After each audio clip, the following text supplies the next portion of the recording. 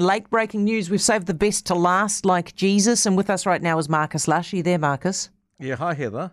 What's your late-breaking news? You're running for mayor, are you? That's right. Of Invercargill? not of Auckland. Hell. Not of Wellington, not of Wellington either, Heather. No, that's right. Is this a News Talk ZB Drive exclusive right now? Yeah, that's right. Marcus, what's brought this on? Oh, that's a really... we've got 6 minutes, eh? I just think it was the right thing. People asked me to do that. There was some mayors of some other cities said, look, we need you to run. It'd be great for you. They talked to me about the different opportunities and resources that were there. So, I just... When you get asked like that, and I started thinking about it, I thought, this will be the right thing for me to do. So it was a decision I took lightly. It's the right thing to do if you love your community, right? Absolutely. And love is everything. We all know that. Are you going to keep doing your day job? Well, my night job. Yeah, absolutely. So that's the way it will work. So I'm pretty happy about that. So that seems. Does that mean if you're working both ends of the day, you're going to fall asleep at council meetings? So I think that's okay down where you live.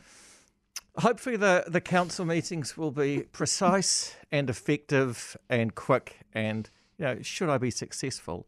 So we've got a plan and that's kind of the way it's going to work. Who are you running against? There's all sorts of people. There's Sir Tim, obviously, too. So he's been there for a while and people will know him and they'll know the mayoralty he provides and that's great.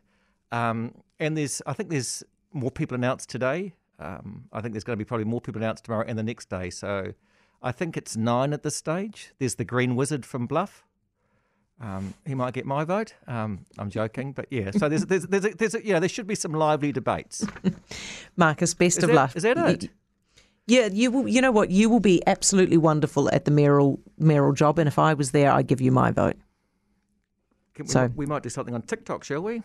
Yeah. Okay. Yeah, we'll talk to you again. Well, now we're all going to tune in at 8 o'clock to listen to you talk about this. Good on you, Marcus. It's Marcus Lush.